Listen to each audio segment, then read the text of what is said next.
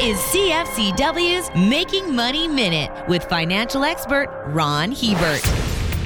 Once the afterglow of the holiday season is worn off, many get depressed when the realization hits that overspending blew a gigantic hole in their finances. The culprit can often be competitive gift-giving. We all want to give presents to others that are at least as nice or nicer than the ones they gave us. Once the competitive juices get flowing, it's easy to end up forking out way more than planned. To control this urge, we need to talk to the people we regularly exchange gifts with and work out a dollar ceiling on how much to spend on one another. This will keep the holiday spirit going long after the bills start to arrive. For more information, listen to our Making Money show hosted by Ron Hebert and Gord Whitehead at letsmakemoney.ca or cfcw.com.